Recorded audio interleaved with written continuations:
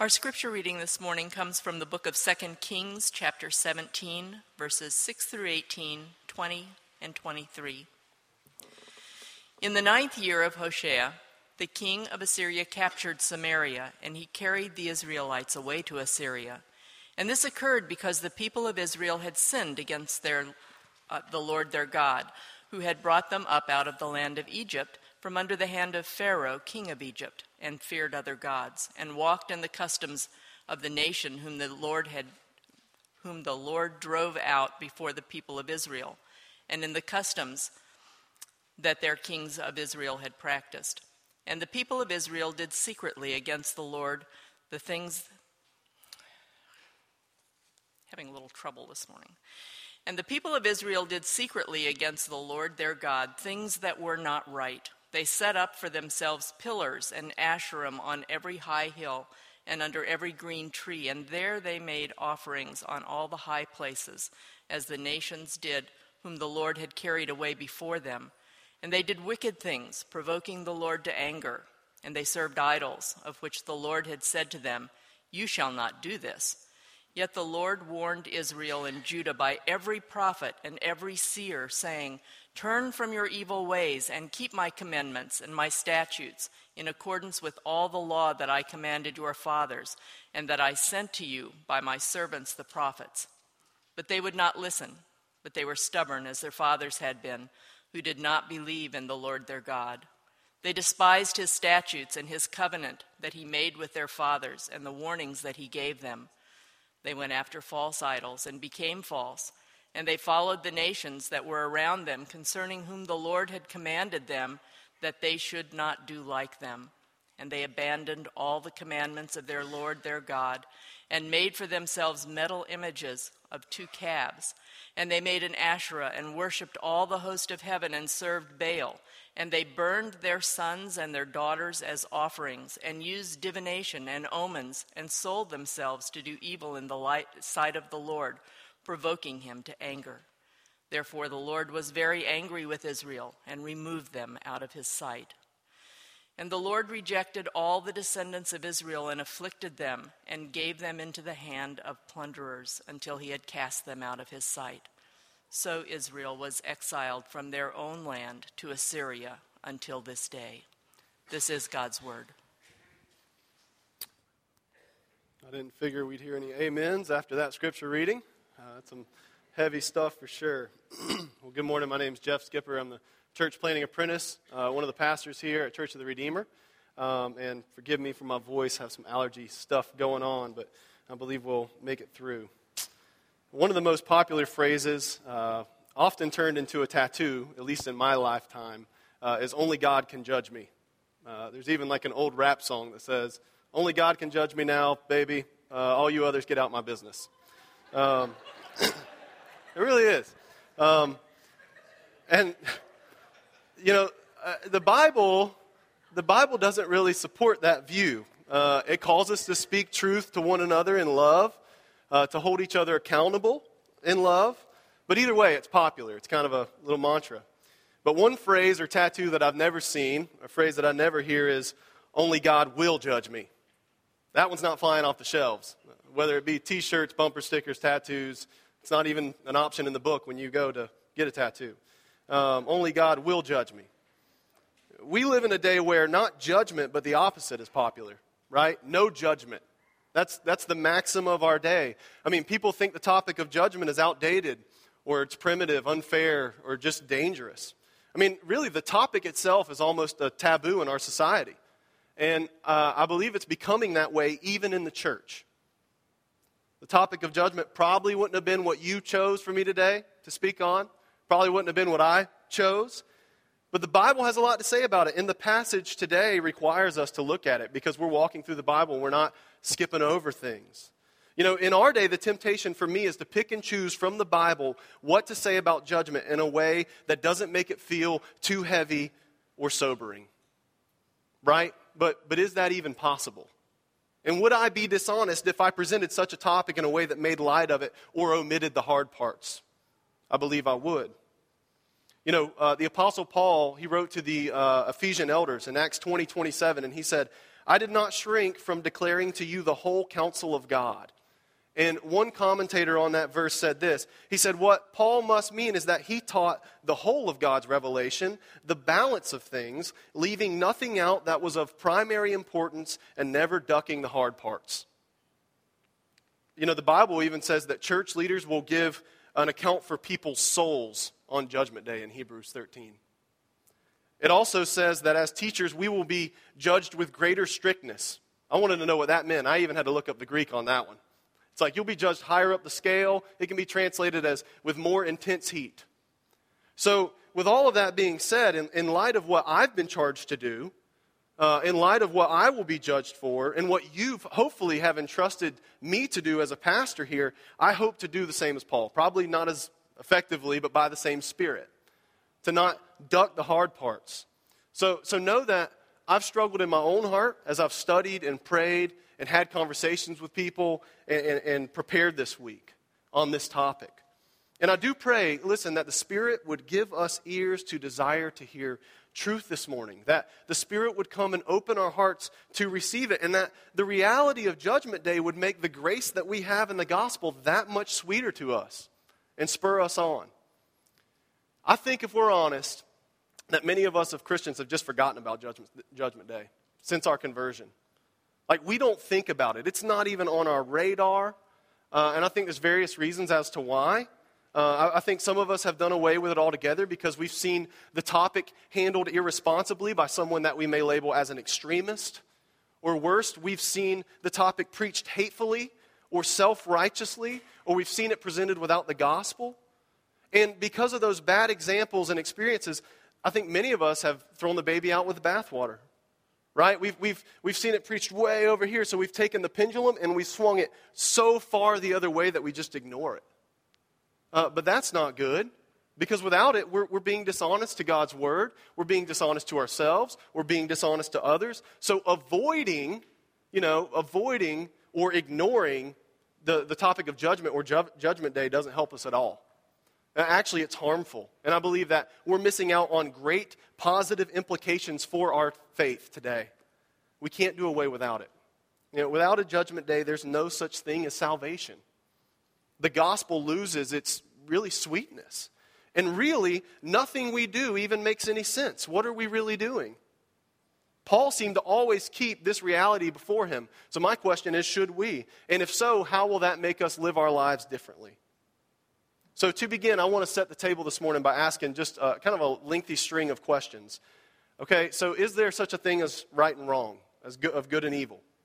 And if there is, where do we get our standard by which to measure one thing as good and another thing as evil?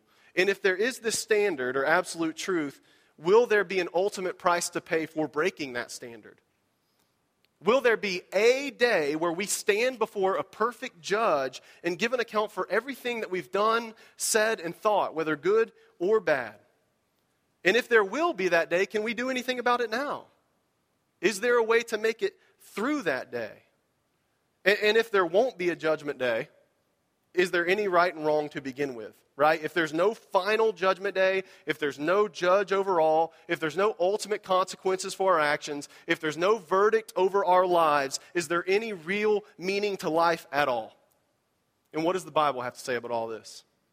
I realize that's a lot of stuff, but I hope to answer at least some of it today using this text in 2 Kings 17 as a springboard where we read and hear about God's judgment on Israel. So we're going to look at this idea of judgment and Judgment Day. And so you see in your worship folder the 3 points, the certainty of it, the cause of it, and the cure for it. The certainty of judgment. You know, God was clear with Israel in his covenant law that they'd experience judgment if they broke his law. He's their God. He made them. He loved them. He delivered them. They were to obey him. And if not, judgment would certainly happen. Now, you know, we talked about the kingdom has divided, right? We have Israel in the north, we have Judah in the south. And the nation of Israel up north, they've had nothing but evil kings up until this point. And even their current king, Hoshea, he reached his position by treason and murder. In 2 Kings 15:30, you could see that. So there's really just bad stuff all the way around. And in verse 6 of our text, we see that for their wrongs against God, their day of judgment came. It came in 722 BC in the form of the nation Assyria, putting a 3-year siege on Israel's capital, Samaria, and then they took people away into various places of exile. And then they went so far as to repopulate that land with foreigners who instituted their own pagan religious customs, polluting the promised land, what was to be God's unique dwelling place. So what was to be a light to all nations was now a domain of darkness. It was a sad, broken, sinful shadow of what it once was or what it was to have been. It's really sad.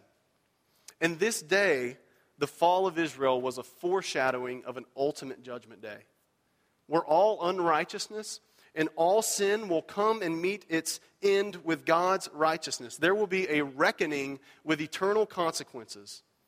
And in multiple places in the Bible, it says that on that day, that Jesus, the risen Savior, God's Son, will be the judge. I won't go through all the verses. If you write them down, Acts 10:42, 17:31, 1 Timothy 4:1, and 1 Peter 4:5, all tell us that Jesus will be the judge. That's why in a few minutes, when we recite the Apostles' Creed, one of the lines we say is that he will return to judge. Jesus will. This is why where I grew up, when somebody got in trouble, you said, there's about to be a come to Jesus meeting in here. I still say that to my sons, and it sounds better than, there's about to be a foreshadowing of the final judgment up in here. That may be fun for parents. You might want to try that one out. That sounds solid right there.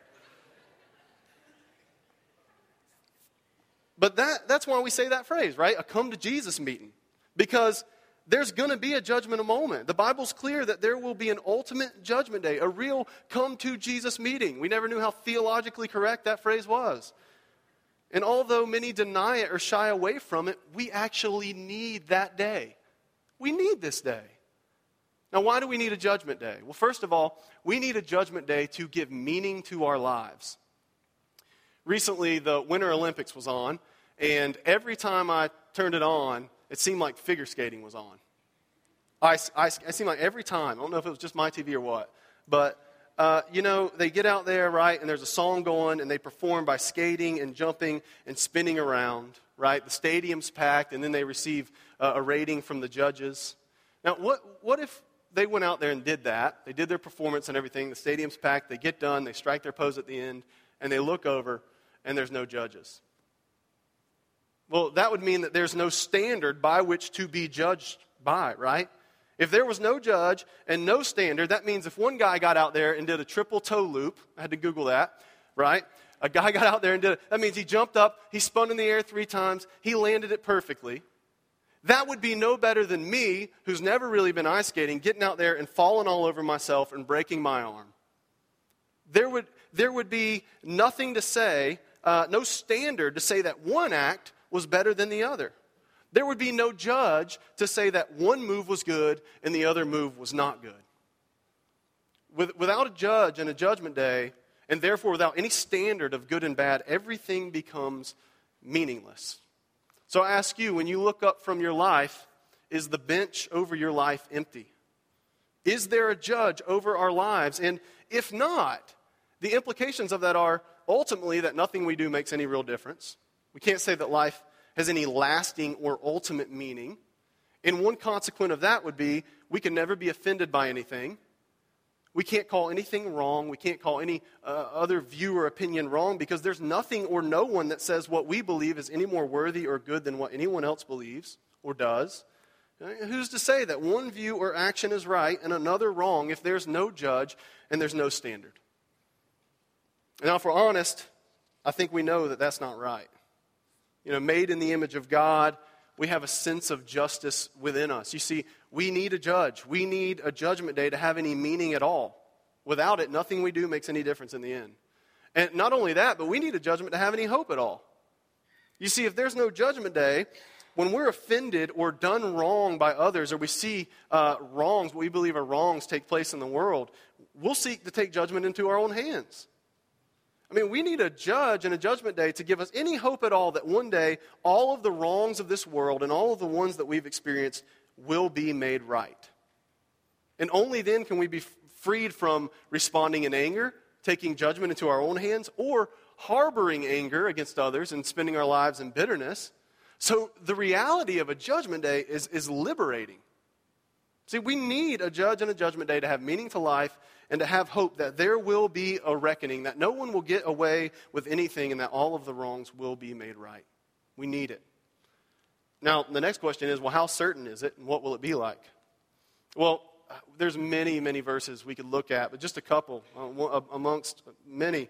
The Bible says that this day will certainly happen. In Hebrews 9, it says, it's appointed for man to die once, and after that comes judgment. In Acts 17:31, it says, He, God, has fixed a day on which He will judge the world in righteousness. And we're told what this day will be like in two opposite ways. Okay? It says it will be a terrible day, and it will be an absolutely glorious day. About a week and a half ago, we got to take our kids to an aquarium over in Sarasota. And while we were there, they had one of those hurricane simulator deals. You know what I'm talking about? Where you pay money to experience what a natural disaster feels like. Somebody pulled one over our eyes on that one, right? You pay money to go experience a natural disaster. It sounds great, right? So to impress my family, like any good dad, pull out my $2, slide it in there. My boys, I got a little 2-year-old and a 3-year-old. Show them how tough I was. And inside there was this digital screen that showed how strong the winds were when I was in there. And it got to over 80 miles an hour. So I'm standing there, in the hurricane. But to tell the truth, it felt like a blow dryer on top of my head. That's about what it felt like. It was a pretty lame experience. And then it got really awkward because a bunch of adults came and started watching me, and I'm the only guy in there, and I was just like, I don't know. It's kind of getting weird really quick. But my 2 boys are standing there, and I'm giving them thumbs up, and they're smiling at me, and they're giving me thumbs up, and they think this is great. They don't know what the numbers mean, but they know something cool's going on, right? And I think of Isaac. He's my 2-year-old, and if you know him, he's pretty fearless, and I thought, Isaac would love this. I mean, he'll get into this. I could open the door and bring him in. Don't ever do that, okay? That was not a good parenting decision. I brought him in, bad deal. He didn't like it. Overall, it was not that cool of an experience, but you guys have seen him. I think that many people, if they do believe in a judgment day, believe that's about what it'll be like. I think they think, if there is a judgment, the winds may blow a little bit, but I'll withstand it. Can't be that bad. Come on, no way. But Judgment Day, the Bible says Judgment Day won't be like a hurricane simulator experience. Psalm 1 says that the wicked will not stand in the judgment. The Bible says it'll wipe people off of their feet into everlasting separation from anything good, pure, and whole, or joyful, hopeful, and peaceful. It would be separation from God, who's the source of all those things. Jesus, believe it or not, talked about this topic more than anyone else in the Bible. He talked about judgment, and he said this place called hell would be a place of complete darkness and weeping. Revelation 6 says that on that day, people will run to mountains and beg for rocks to fall on them to put them out of their misery from the wrath of God. That a rock smashing me would be better than dealing with his wrath. The Bible says that it will be a terrible day. On the other hand, the Bible says it will be a glorious day. The Bible says there will be people who stand through that day, and for them it will be a glorious day. In 2 Peter 3, which was our call to worship, it says that people should be hastening the coming of the day of God. Hastening the coming of the day of God. That means we should be praying for it. That we should be on the edge of our seats and we can't wait for it. I mean, that word means that we should be hurrying up that day. My question is, why would anybody in their right mind do that? Because up until this point, it sounds like this day would be absolutely miserable.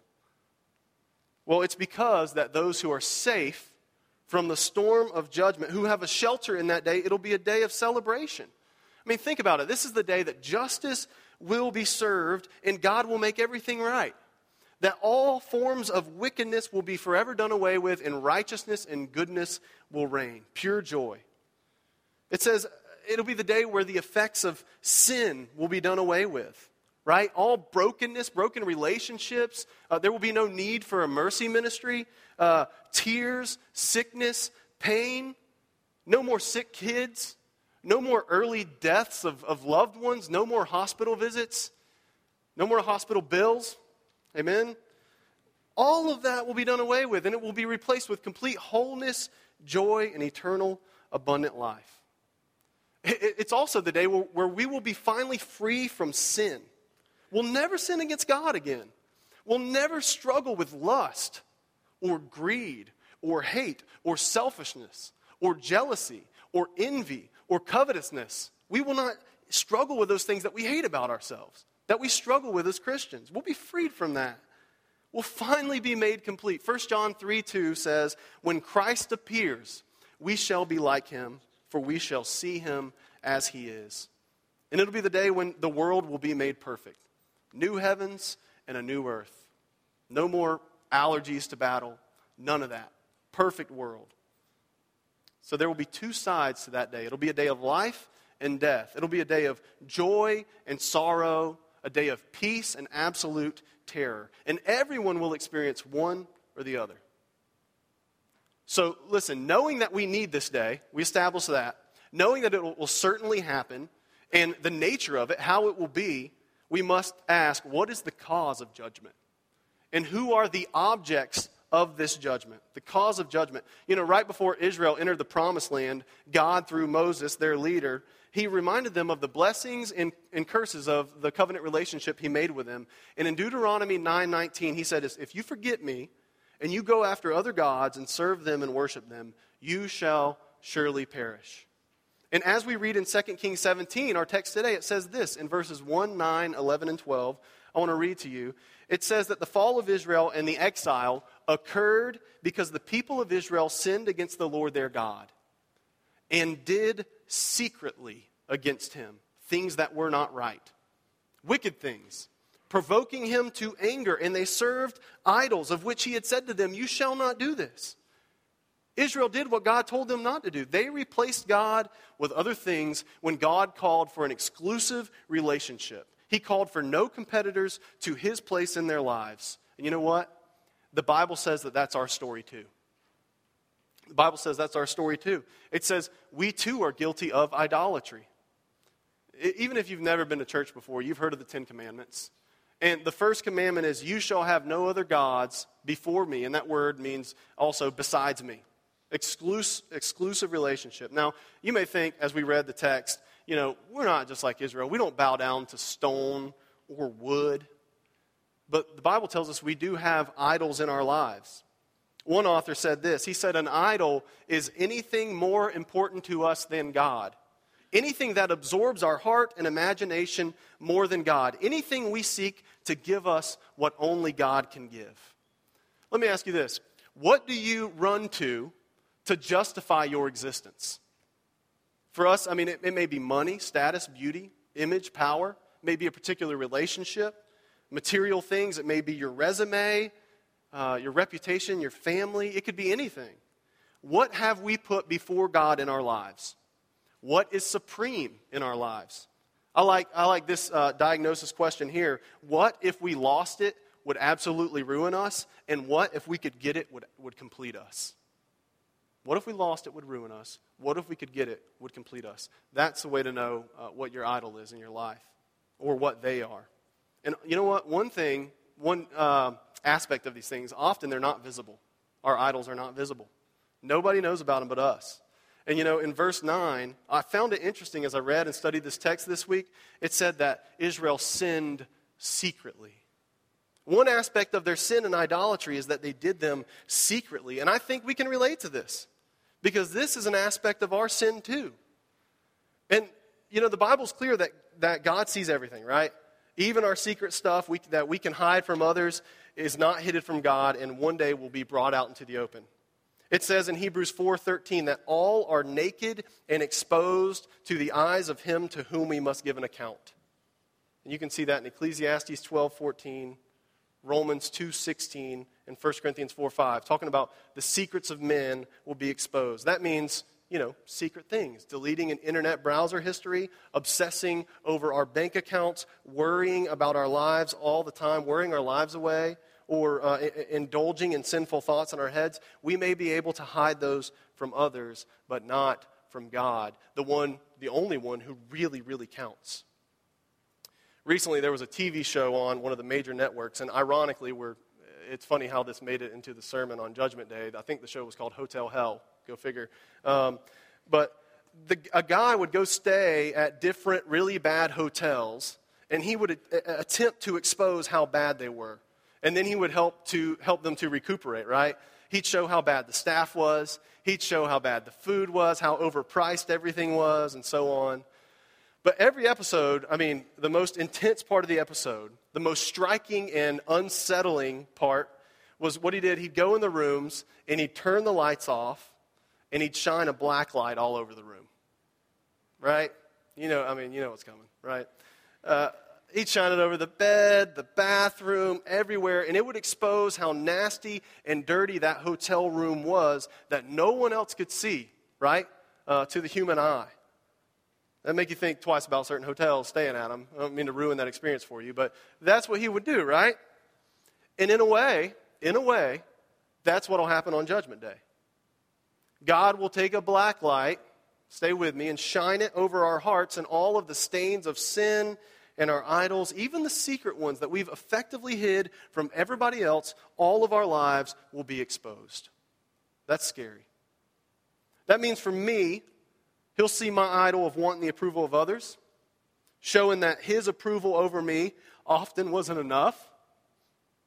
He'll see my sin of perfectionism, which kept me from living comfortably in my own skin under his smile, always worrying about what others thought, always kind of obsessing over how I came across, which I'll do after the sermon.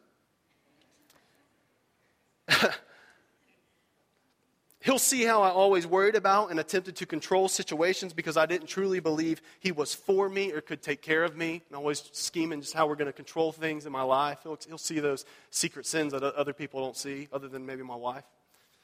He'll see how I spent so much time trying to cover up my flaws. He'll see how I spent time running from my past and, trying to hide it because his forgiveness of my sin wasn't good enough for me. I'm messed up. Y'all didn't know I was that messed up, right? I could go on and on. And I think we can all relate to that. We're much more like Israel than we like to admit. We too have idols. We too have secret sins. We've replaced God with other things. See, Israel's story is our story. So we have a huge problem, right? On the one hand, we talked about at the beginning, we need a judgment day to have meaning to life, to have any hope at all in this life. But on the other hand, we can't have a judgment day because we're the deserving objects of it. So what are we going to do? Is there another way? Is there a way through that day, the cure for judgment? We need a way through this day. We can't avoid it. It is certain. And whatever it is that we immediately run to make us think that will get us through that day is probably a good indication of what we worship. Whatever we bring in our hands and say, look, Lord, didn't I fill in the blank? Raise a good family, done this and that. And for most of us, we run to our good works for this. But the Bible says that won't work. It says, for by works of the law, no human being will be justified in his sight. In other words, no human being will make it through Judgment Day by works of the law. If anything, they'll keep us from getting through it. And using our good works to get through Judgment Day is about as effective as, taking a paddleboard and trying to get through a hurricane. It won't happen. It's not effective. I thought Tim Keller, who's a well-known pastor, he said it nicely. He said, the ones who will stand on Judgment Day aren't the ones who have done the most, but the ones who know the most what's been done for them. There's only one way through Judgment Day, God's way, and it's by grace. That means you can't earn it. You have to receive it. The good news is that there's already been a Judgment Day take place, that where God sent a perfect substitute to take our place. That's his only son, Jesus, to go through judgment for us, to make a way for us. God put our idolatry on him, all of it. God put all of our secret sin on Jesus, on the cross, and he executed Judgment Day on his perfect son on the cross. He exiled him, like he did Israel, to death in our place so that we could be forgiven. And the Bible says the way you make that yours is by turning from your sin, by confessing your sin, repentance, turning from idols to the living God and believing in Jesus, the one who delivers us from the wrath to come. 1 Thessalonians 1:9 tells us both of those things. Turn from our sin to God and believe in Jesus. And in that, in a sense, our judgment day has already happened. There's only one way to stand through the future final judgment day and receive life, and that is hiding in the shelter that God has provided, Jesus. You know, we sang earlier during the Song of Repentance. Listen to this verse again. I have a shelter in the storm when all my sins accuse me. Though justice charges me with guilt, your grace will not refuse me. O Jesus, I will hide in you who bore my condemnation. I find my refuge in your wounds, for there I find salvation. That's the way through Judgment Day. Romans 5:9 says, since we've been justified by his blood, how much more shall we be saved by him from the wrath of God? Romans says that there's no condemnation for those who are in Christ Jesus. That our judgment day has already happened. That Jesus took every ounce of judgment for us. And there's only grace and mercy left for us. Now, one question you may have, which I thought was, if all of this is true, why hasn't it happened yet? If all that's true, what's God waiting on? Haven't things gotten bad enough? We can look around and see that things have gotten pretty bad. Why hasn't it happened? Well, Peter said in our call to worship, that the reason this day has not happened is because God is being patient. And he doesn't desire people to perish. He's being patient, and he's giving people the opportunity to repent before it's too late. So if you're here and you're not a Christian, in light of this passage, I'd just like to say to you, don't mistake God's patience for his approval. I'll say that again. Don't mistake God's patience for his approval. You know, just because things are fine and calm doesn't mean that there's no judgment day or that you will not experience that day. It's his patience. I mean, have you ever considered that you know, the blessings in your life, the children around your table, your good health, your financial prosperity, or the relative peace and calm in your life may simply be a result of the grace that he's showing you? Or on the other hand, maybe you're suffering in your life. Maybe the suffering you're experiencing in your life is a way he's trying to wake you up to the realities of life and death and how fleeting it can be, and make you ponder and consider eternal things in a way to draw you to himself by repentance and faith. Have you ever considered those things? That he's being patient with you. The Bible says, believe in the Lord Jesus Christ and you will be saved. You have a shelter from the storm on that day, and that day will become a day of joy for you. Now finally, I'd like to end with just some application for you if you're a Christian. If we have a proper understanding of Judgment Day, I think it will energize our spiritual lives now. And how we approach that day will have a great impact. It will determine on how we approach every day here and now. And I have 5 things. If we live in light of that day, we'll do 5 things. 1, we will rest. Because Jesus has taken my judgment, I can rest from work. I can lay down my weapons of defense, right? This means that we won't fear being evaluated by others. We won't fear being evaluated by others either on that day or each day here and now. We can stand through others' evaluation of us because it doesn't change our status. So I don't have to be defensive or try to uphold some I've got it all together image. Because if we approach Judgment Day with the plan to prove ourselves, that means we're going to approach every day here and now trying to earn our own righteousness to present to God, and that is a tiring way to live, miserable way to live. But if we approach that day knowing that what's been done for us, we can rest. And we can be honest about our flaws because there's nothing that God don't know or that he hasn't taken care of. Because we're completely loved and forgiven. We will rest. Secondly, we will give grace. If we approach that day knowing what we deserved and that we've been saved only by grace, that means we'll approach every day and every person and every situation extending that grace. Jesus said, he who has been forgiven much loves much. Thirdly, we'll seek to live holy lives. This is an important one. In 2 Peter 3, in our call to worship, it said this. Peter's been talking about the final judgment. He says, in light of the final judgment, what sort of people ought you to be in lives of holiness and godliness? He said, the fact that we've been saved from judgment, it does make us rest from fearing being evaluated by others. Like we don't have anything to prove. But it doesn't make us lazy in obedience in pursuing godliness. I mean, knowing that Jesus is coming back to judge should motivate us to obey God, knowing we'll stand before him one day and give an account. Not that we're saved by that, but on this side of the grace that has saved us, we seek to live holy lives. We've been given a new heart. We're a new creation. So we'll rest, we'll give grace, we'll seek to live holy lives, and we will be patient in suffering. Belief in a judgment day enables us to be patient when we suffer unjustly. 1 Peter 2 talks a lot about this. It enables us to turn things over to God who will do the judging. It's his job, not ours. So we won't respond in violence and hate and bitterness and revenge towards others. We won't seek to take judgment into our own hands and our relationships when we feel like we've been done wrong. Abraham asked in Genesis 18:25, he said, "Shall not the judge of all the earth do right?" And the answer is yes. And so that means we can leave judgment to him. And then finally, we will share with others. If we live in light of the final judgment day, we will share this news with others. In 2 Corinthians 5, Paul wrote this. He said, "For we must all appear before the judgment seat of Christ, knowing the fear of the Lord," knowing the terror of the Lord is what the King James says, knowing that, we persuade others. You see, the day of judgment spurred Paul on in mission and evangelism because he really believed that day would happen. So if we really believe what the Bible has to say about Judgment Day as Christians, we will go and tell others the realities of it, but also lavish them with the good news of the gospel. You know, when you look at our mission and vision, that's why we want to plant churches. It's one of the main reasons we want to plant churches. Think about it. If there's no Judgment Day, why are we seeking to plant churches? Everything changes in light of Judgment Day.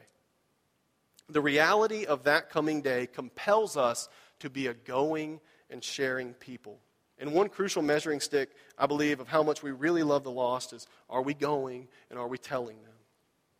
And relying in the Spirit and trusting in his work. So I pray that we wouldn't neglect Judgment Day, neglect that great reality, but in a way embrace it and see that everything about our faith reflects brighter when viewed under the light of Judgment Day.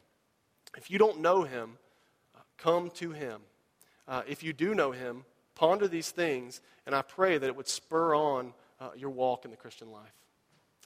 Will you pray with me?